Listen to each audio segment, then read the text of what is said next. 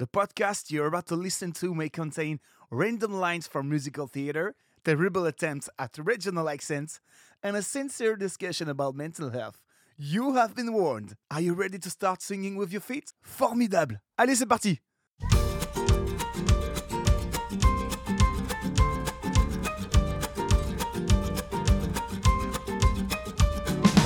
Non, nous ne sommes pas fous, nous ne sommes pas ivres, nous sommes juste dans la joie.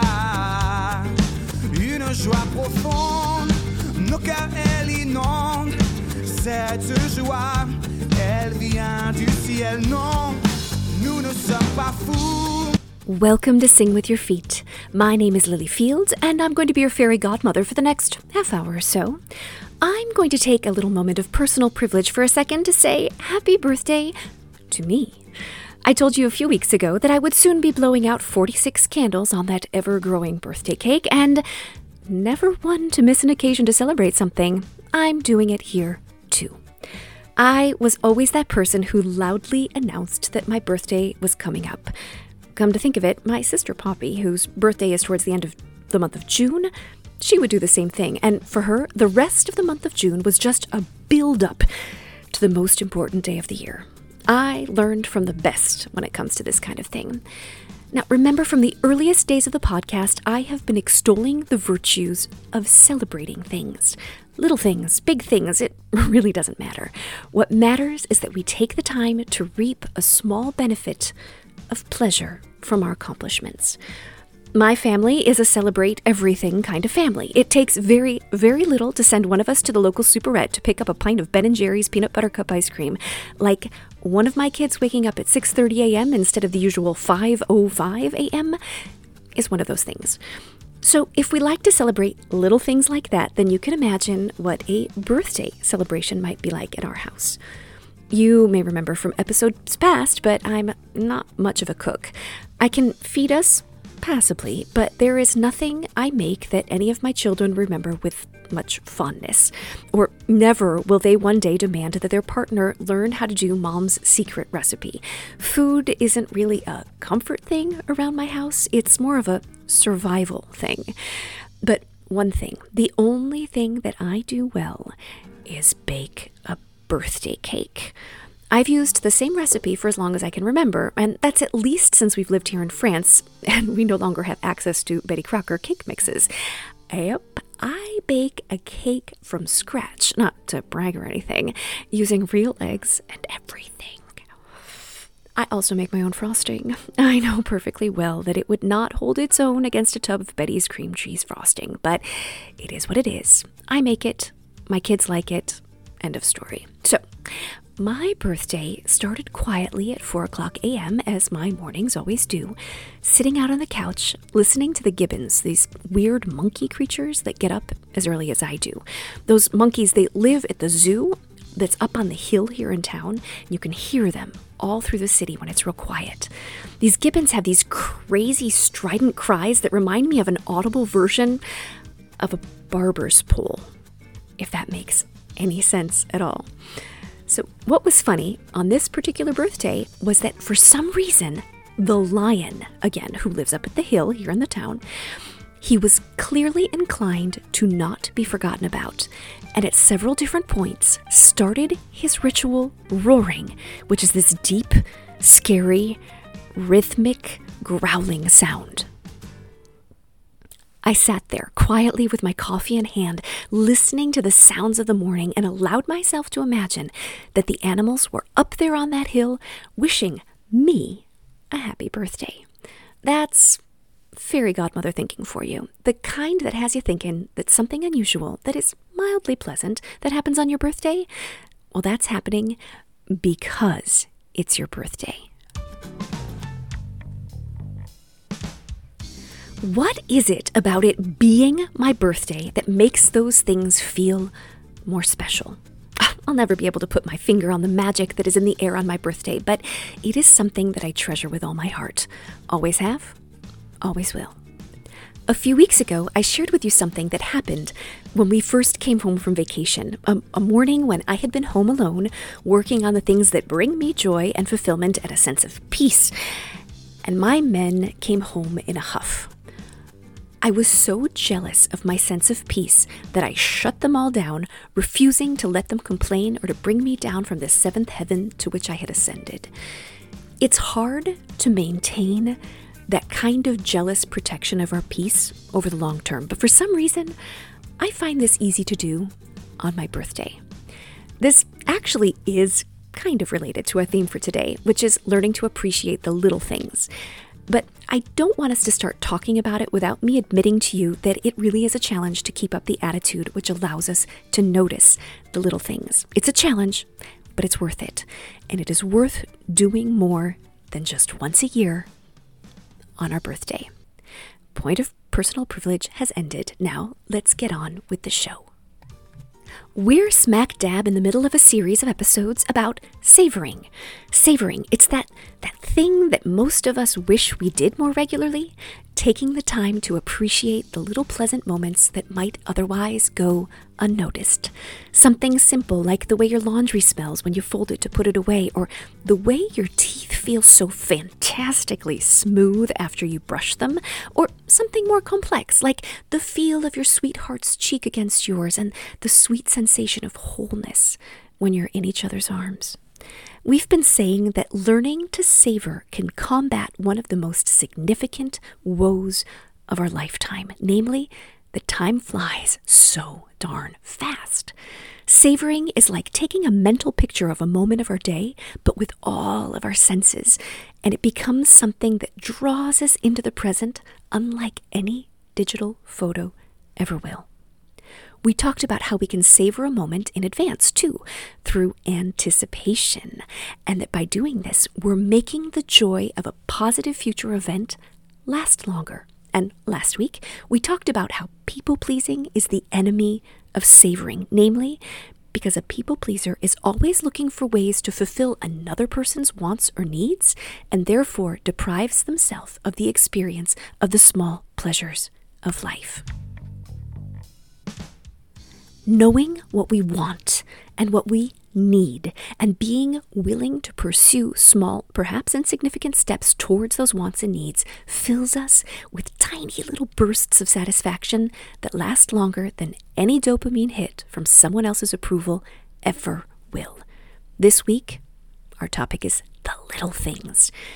One thing that has been weighing heavily in my mind lately, for reasons that I will probably share with you in a few weeks, is how can I bottle up the positive experiences of my life today so that I can enjoy them in the future when or if my circumstances should change. So I want to talk about that.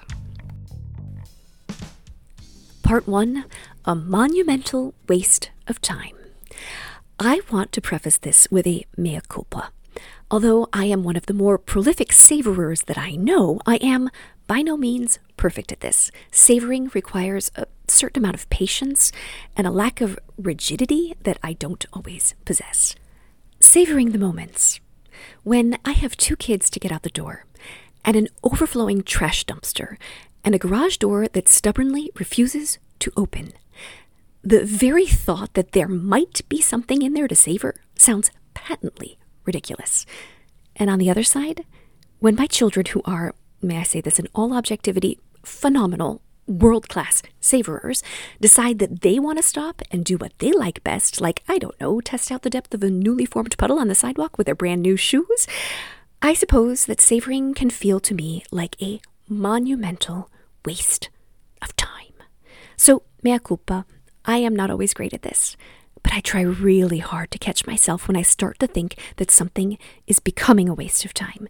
Because I can imagine that to my children, when I'm standing underneath a tree after a rain and I'm sniffing repeatedly, trying to figure out where that deliciously damp licorice fragrance is coming from, a fragrance that reminds me of the playground when I was in kindergarten at Normandy School in Bay Village, Ohio, and I swear that it is coming from that tree right there in Mulhouse, France.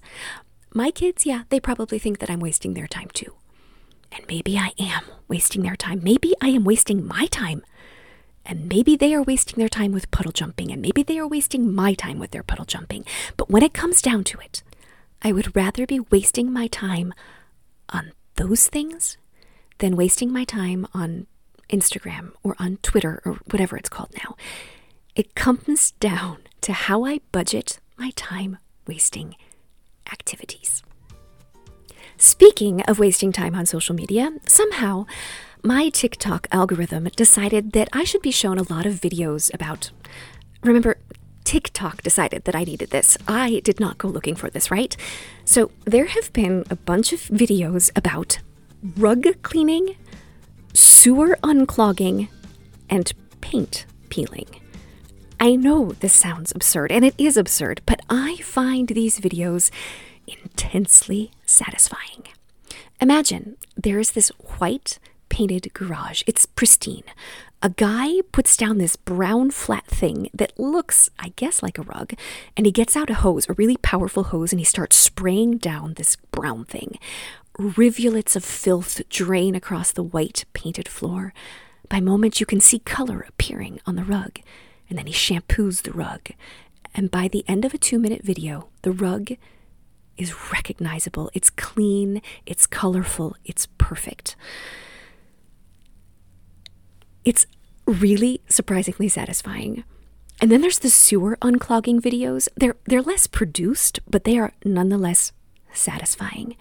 But the ones that have been getting my juices flowing lately are the paint peeling videos.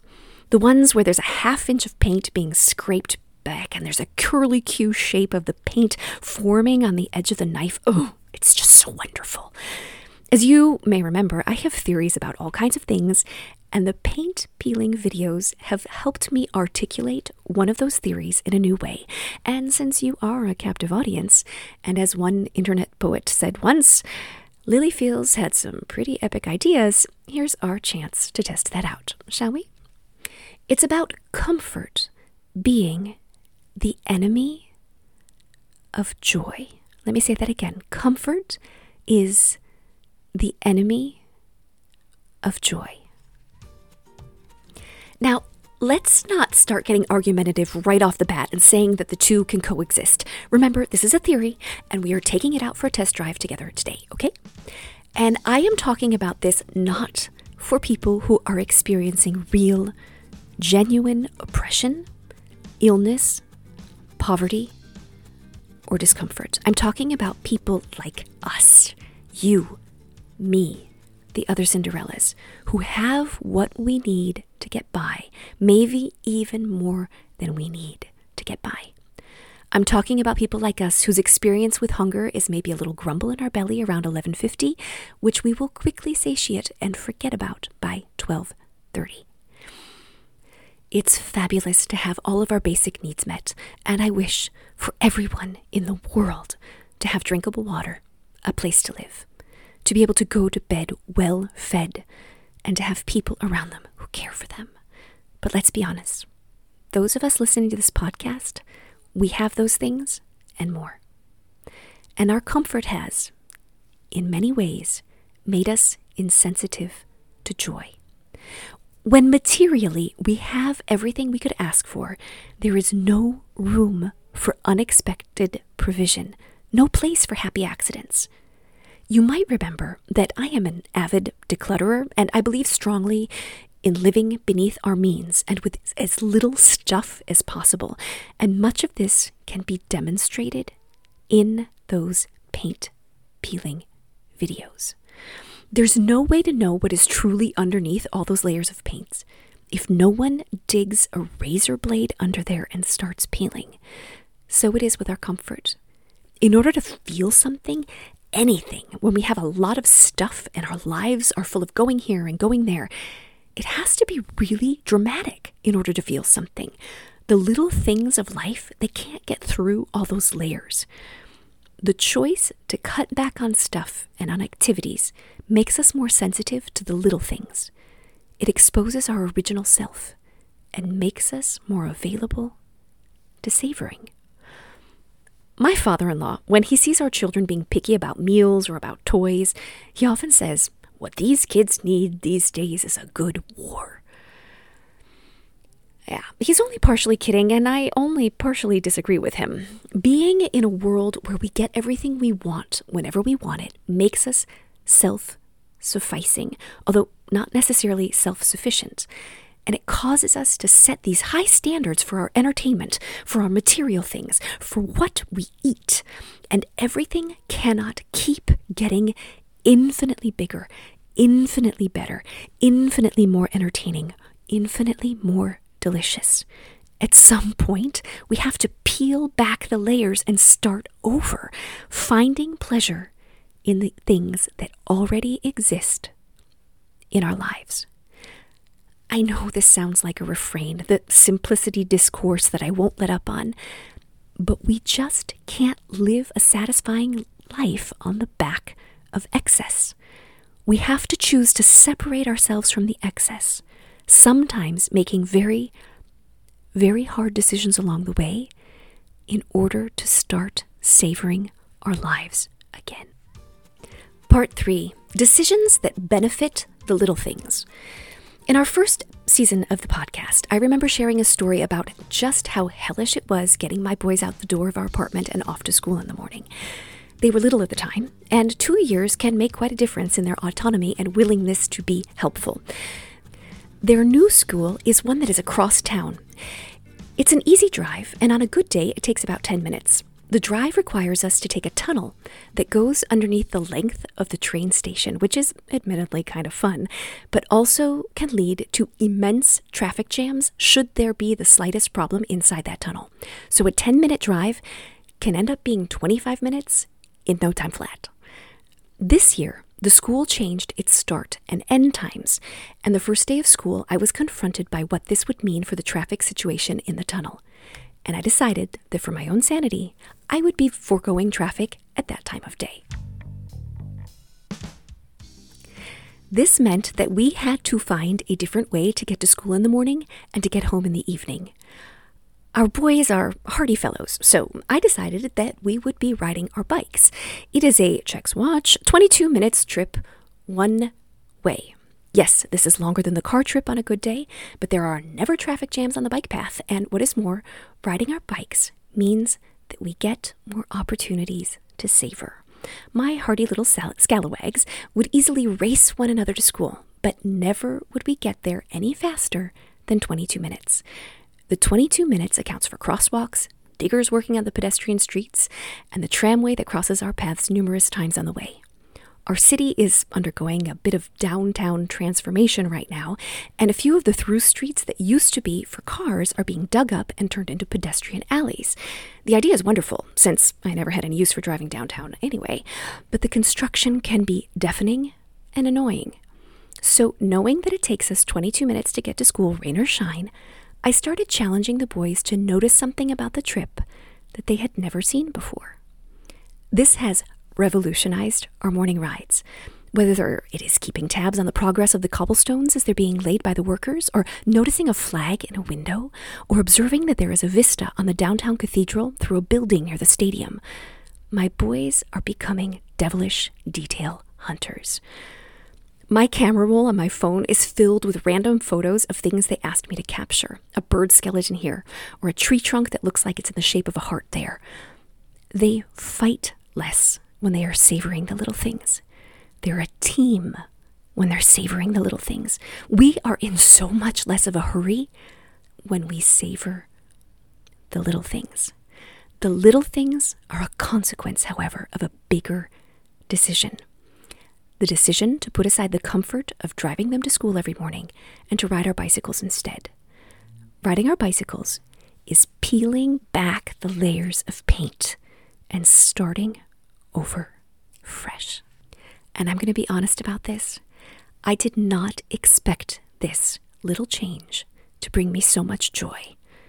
But let me tell you, it has been a source of immense, tremendous, fabulous joy. Elle me fait bondir et vibrer, crier. Elle me donne envie de chanter, danser. Elle pousse à agir, donner, partager, et tout simplement de sourire, aimer. Part 4. Count 5 heartbeats. At first, my youngest would tell me that my directive to notice something new was boring. I could understand why he would say that. I mean, he is a whirling dervish after all. But his brother played the game really well, and his brother said something that really motivated my little one. Just look at something you usually wouldn't notice, and then count 5 heartbeats. Think about it. When was the last time you noticed the beating of your own heart? Just take a second right now and count 5 heartbeats. Are you ready? Go.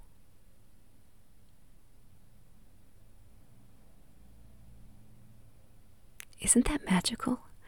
I don't want to define what savoring might look like to you, but honestly, counting 5 heartbeats, it can't be a bad place to start. Look up at the fluffy white clouds. Count 5 heartbeats. Touch the petals on that flower. Count 5 heartbeats. Breathe in the smell of freshly cut grass. Count 5 heartbeats. The little things are those details we capture with our senses and trap them into our bodies by enjoying them. Those 5 little heartbeats lock the memories away in our hearts. It's a surefire way to slow down. And we all have my kid to thank for that. Part 5, that gratitude thing. A number of years ago, it was a thing to do gratitude journals. Oprah got us started doing it, I think. I remember back in the halcyon days of Facebook, people would do a daily gratitude post. It would start on January 1st and be titled 1 out of 365, and then it would continue through the year that way, depending on the determination of the person who got it started. Gratitude is really a nice thing, and I think it is a really great way to peel back a few layers of paint. I mentioned self-sufficiency earlier, and I firmly believe that self-sufficiency is a hamper to our experience of joy. If everything we ever want or ever needed was something that we could provide for ourselves, then our worlds would be very small indeed, wouldn't they? Recognizing that there are things outside of ourselves, whether they are in our lives because another human being put them there, or because they exist in nature, taking a moment to articulate that we are grateful for those things is a way to acknowledge that we cannot provide everything in this life for ourselves. I know a lot of people pleasers who struggle with gratitude, and I wish that I were smart enough to understand the link between the two. Maybe it's that people pleasers have a hard time receiving from others because they always feel like they need to be providing for someone else, so they don't know how to react. Don't count on me for an answer to this, and if it describes you, then maybe you need to get some professional help to help you comb through it. Gratitude does not have to be tied to luxury. It doesn't have to be tied to material value.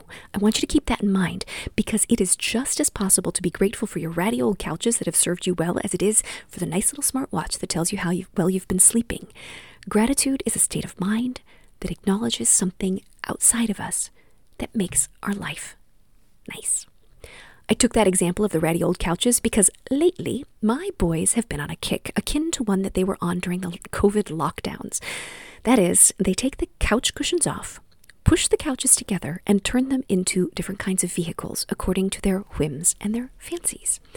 These couches, which cost us all of $40 at the Salvation Army 12 years ago, are some of the most well-loved, versatile toys in our house and have provided hours, hundreds of hours of entertainment. Those are the little things that I want to remember and be grateful for, because those couches really do make our lives better. Part 6, the unexpected. There's this comic that my husband and I enjoy whose name is Brian Regan. He's one of those clean comics, but honestly, you wouldn't even notice because he's just that funny. There's a particular bit he does where he talks about words he never expected that he'd have to string together and address to another human being.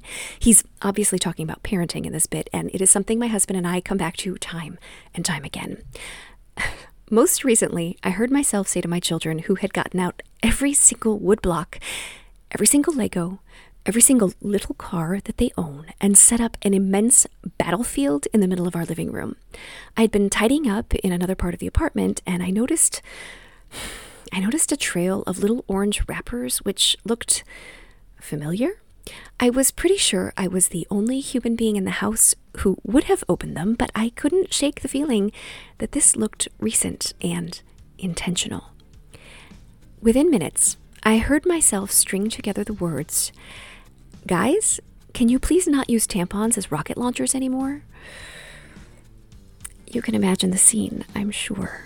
It was a real act of the will to not get angry with them. Angry for being wasteful, angry for getting into my stuff. Getting into my stuff has been a regular refrain lately since I found a vibrator having been spirited away into my youngest's backpack for show and tell. He wanted to take my snake to school, you see, and because he had gone into a drawer he knew he was not allowed to go into and snoop around in, he knew that I would have said no. So he took it anyway. Anyway, long story longer, the absurdity of everyday life can leave us irritated and jaded if we let it. I mean, putting back together 24 tampons does not make my day. Moving furniture back to its normal spot does not thrill me, and the thought of my child brandishing a vibrator at show and tell does not make me feel confident as a parent. However, if I'm willing to articulate the absurdity of these random little things, I can turn the unexpected into a moment to savor and maybe even laugh about.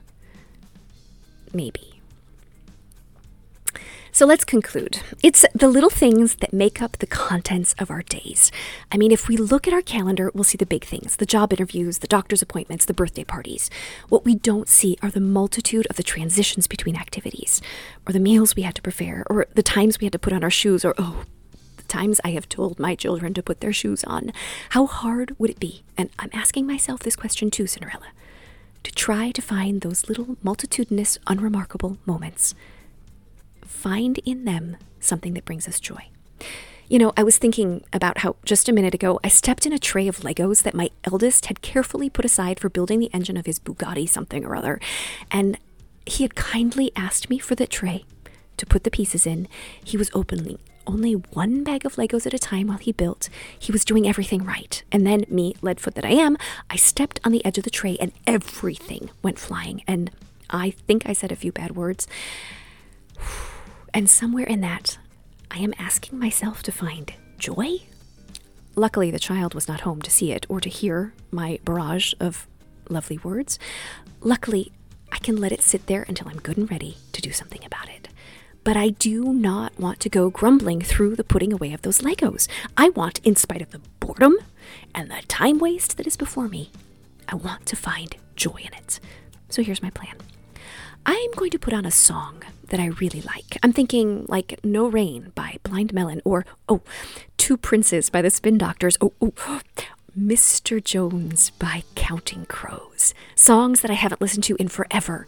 And I'm going to turn the putting away of a million little Lego bricks into something that will bring me a tiny bit of joy. So what about you, Cinderella? What is the little tiny thing that is certain to rob you of your joy today, and how can you turn it around into something that can actually make you smile? What are the elements of your day that could be rearranged or rethought so that you could start appreciating the details of it? How could you start falling back in love with the details of your life? Your home, your city, your car, whatever it is that you have become desensitized to. Think about those things, Cinderella, and we'll meet up again next week to talk about why falling in love with ourselves might just be the holiest thing that we will ever do. Thank you for listening to the podcast. I want to give a great big thank you to Seven Productions here in Mulhouse, France for the use of the song La Joie is the intro and outro to the show, to Claude Ekwe who wrote it, and to Matt Kugler who sang it. This is your fairy godmother signing off. Just remember now, it is never too late to start singing with your feet.